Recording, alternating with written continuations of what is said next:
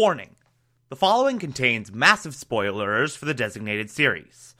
Listener discretion is advised.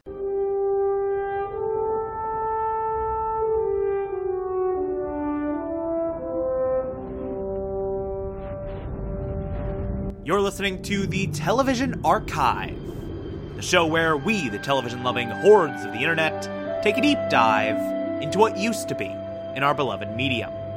My name is Thomas Michael Clark, and this is Cosmos, Cosmos A Space-Time Odyssey, and Cosmos Possible Worlds.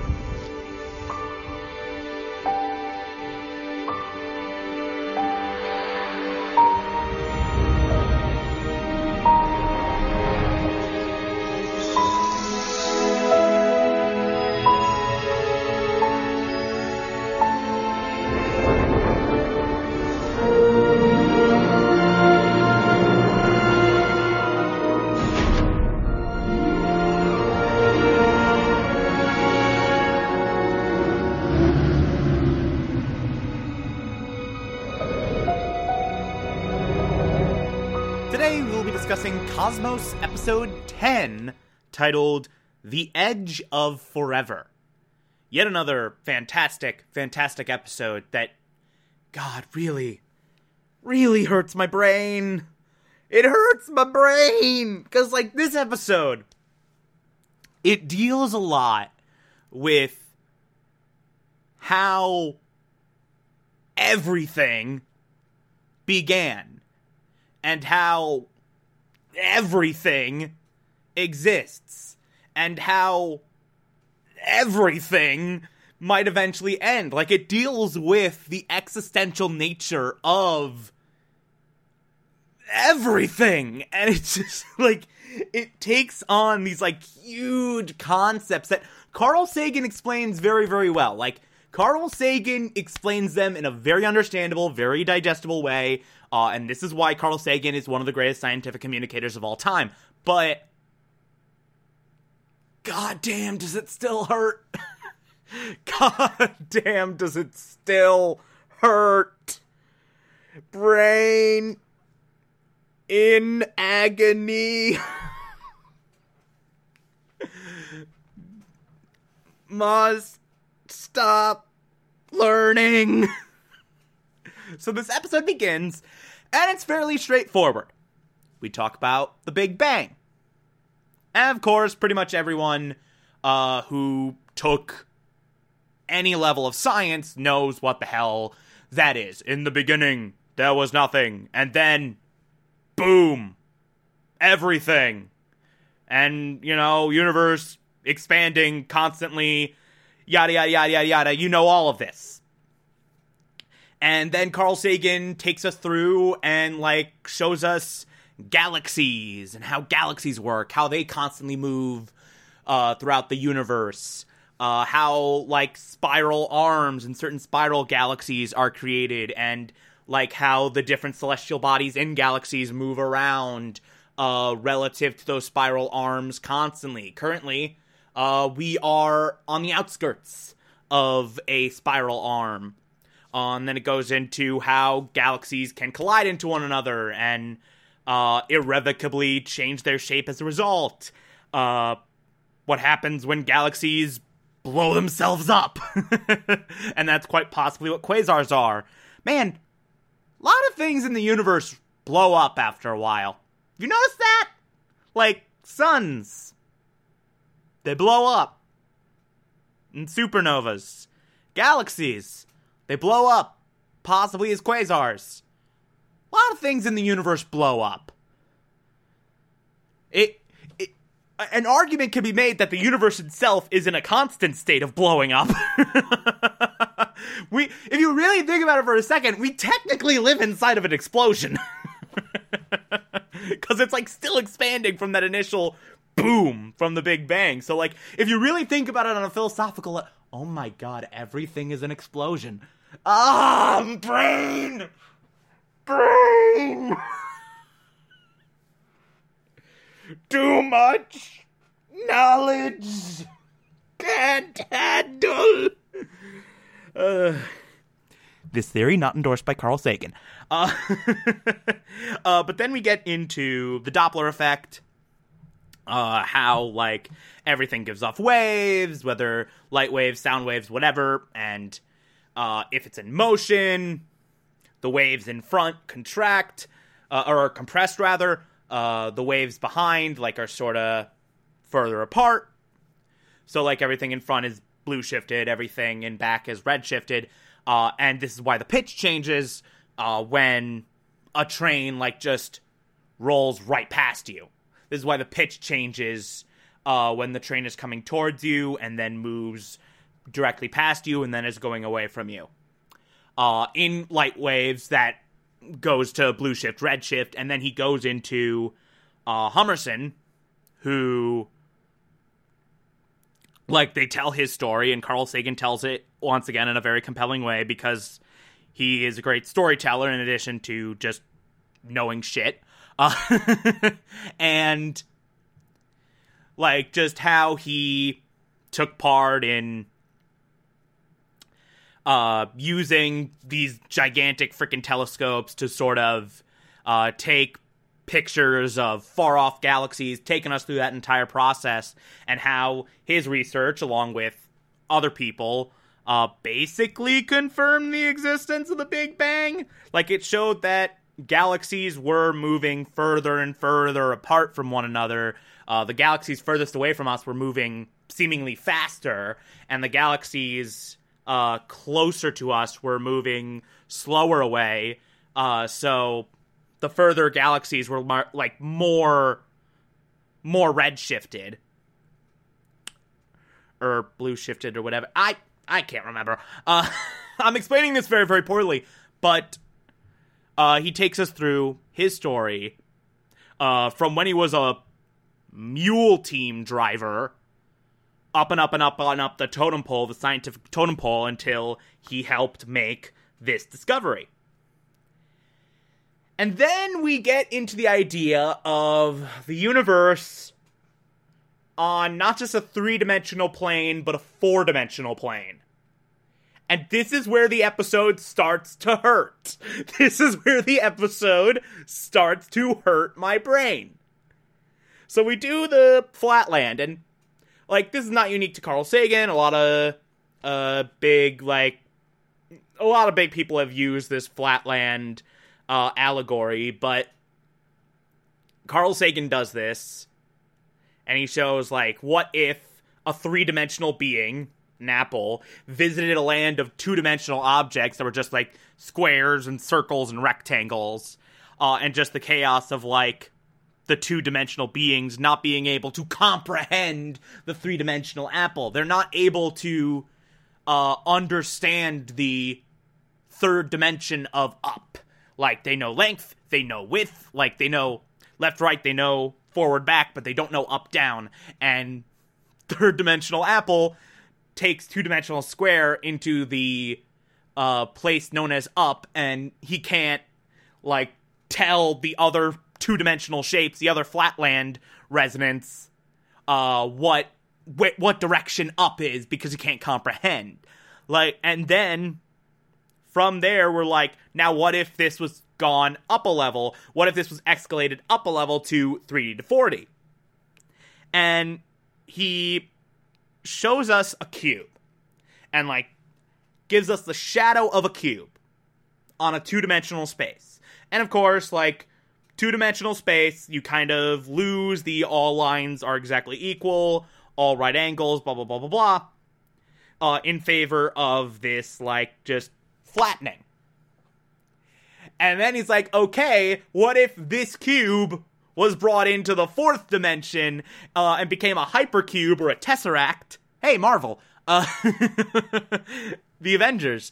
And we can't comprehend what a tesseract looks like, but we can construct the shadow of it in 3 dimensions. And Carl Sagan shows us this, like, weird, like, there's a cube in the center of a cube, and that second cube has, like, these little, like, trapezoids all around it that lead into the smaller cube, and it's like, somehow this, in 4 dimensions, makes a hypercube, whatever the hell that looks like, but we can't possibly comprehend that because we can't comprehend the 4th dimension. Now, it is entirely possible that our universe is curved and not flat on a 3-dimensional space, but curved in a 4th dimensional space.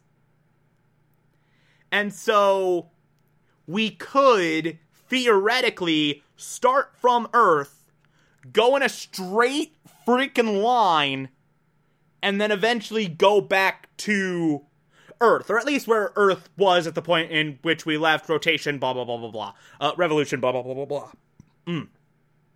But we could start at one point, mark our space, go in a straight line, and then eventually go back to that same marker. And, like, the universe would be like a globe, and the expansion of it, it'd basically be blow it up like a 4D balloon. And so that would account for why it looks to us like we are in the center of the universe. The galaxies further away from us are moving away faster than the galaxies closer to us. That would account for that. Now, none of this is confirmed, but it is a pretty damn good theory. So basically, our 3-dimensional universe could be curved in a 4th dimension. So we could live in a 4th dimensional universe that we can't comprehend because we are 3-dimensional creatures. Brain hurt. Brain hurt. Brain hurt. And if we live in a closed universe that's curved in this 4th dimensional space, a closed off universe, that means, like, we are in this globe forever. Nothing can get out. The boundaries of it are impenetrable. No light can get out, no anything. Which means, technically speaking, there is a chance that the entire universe is a black hole.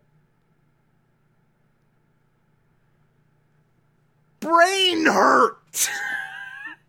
Brain hurt.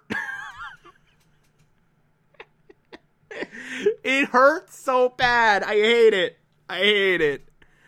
Ow. Ow. Owie. Owie. And then Carl Sagan then translates all of this and talks about how this has led to this uncertainty around how the universe has led to people creating God theories, creating religions. And interestingly enough, Carl Sagan kind of goes into how, quite by accident, the one religion that has gotten the closest to scientific accuracy is Hinduism. Like, their timelines for the universe are staggeringly close to the modern accepted scientific timelines. Like, they have things out in, like, 8.5 billion year chunks, which the universe is 15 billion years old, so that, or around 15 billion years old, so that kind of works out. Like, it is the closest to correct. Still, like, wildly, insanely off, but, like, it's weirdly Hinduism is the closest to being scientifically accurate. Didn't know that.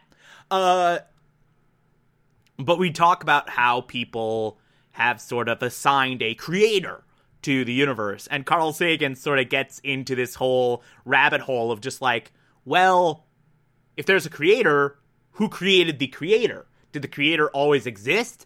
And by extension, does that mean that his creation always exists? And it literally gets into this big philosophical monologue about, like, how ultimately pointless religion is? And how little religion makes any form of sense? Like, if there's a God, who created the God? And if he always existed, did that not mean his creation, technically by extension, always existed? Why not remove a step? Like, just... Again, brain hurt!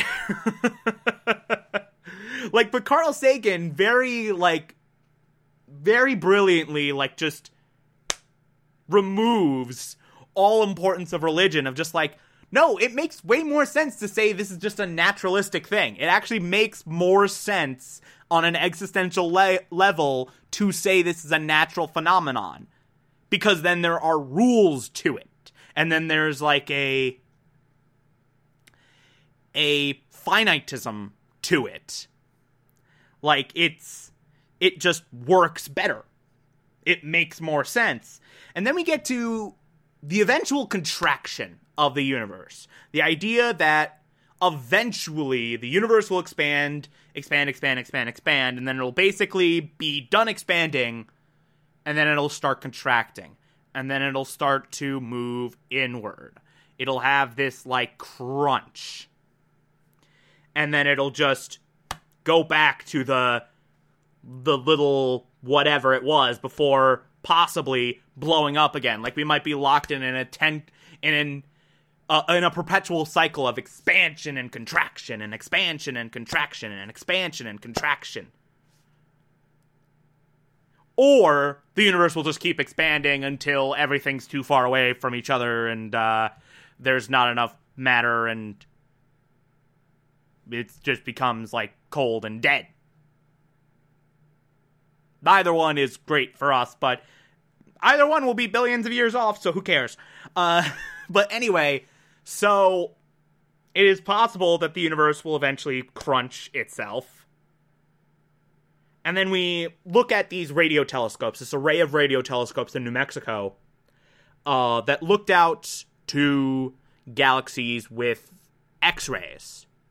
And this is a big segment kind of going into how cool these radio telescopes are and how they work and all of that. But the thing that really matters here, the thing that Carl Sagan builds up to, is the discovery that if you look at a galaxy with X-rays, at some galaxies, there is, like, some hydrogen glowing between galaxies that just borders galaxies.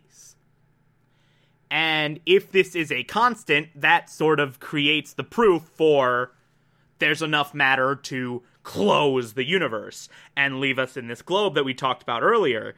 And Carl Sagan just gives you one last reason to hurt your brain. And it's like, man, if the universe is just like this one, like, sphere, this four-dimensional sphere, then it's entirely possible that, like, we are just an electron in a larger universe that's an electron in a larger universe that's an electron in a larger universe, on and on forever. And it's entirely possible, people do think that each electron in our universe is a smaller universe, and each electron in that universe is a smaller universe, and each electron in that universe is a smaller universe, and on and on and on and on and on and on and on. And it's just like, hurt, pain, Carl Sagan, way! Brain in agony. So, yeah. Hope you all enjoyed this existential crisis. Also, I did kind of skirt past this, but the radio telescopes are pretty cool. Like, they're able to get a lot of information from almost nothing. Like, really?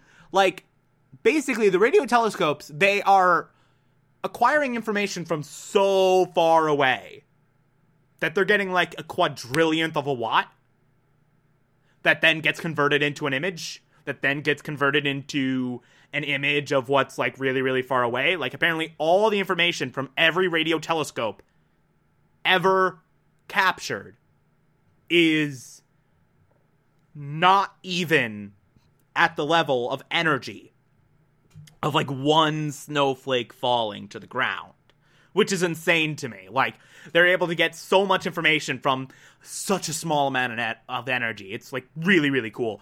Anyway, yeah, this episode's great. I'm in pain now.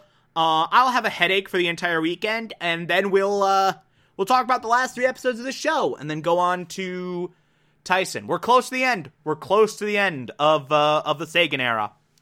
If you like this, favorite the podcast, anchor.fm/TV archives, so that you can be here every single Monday through Friday as I go through every single episode of this and other shows. And you can find it on pretty much whatever podcatcher app you prefer.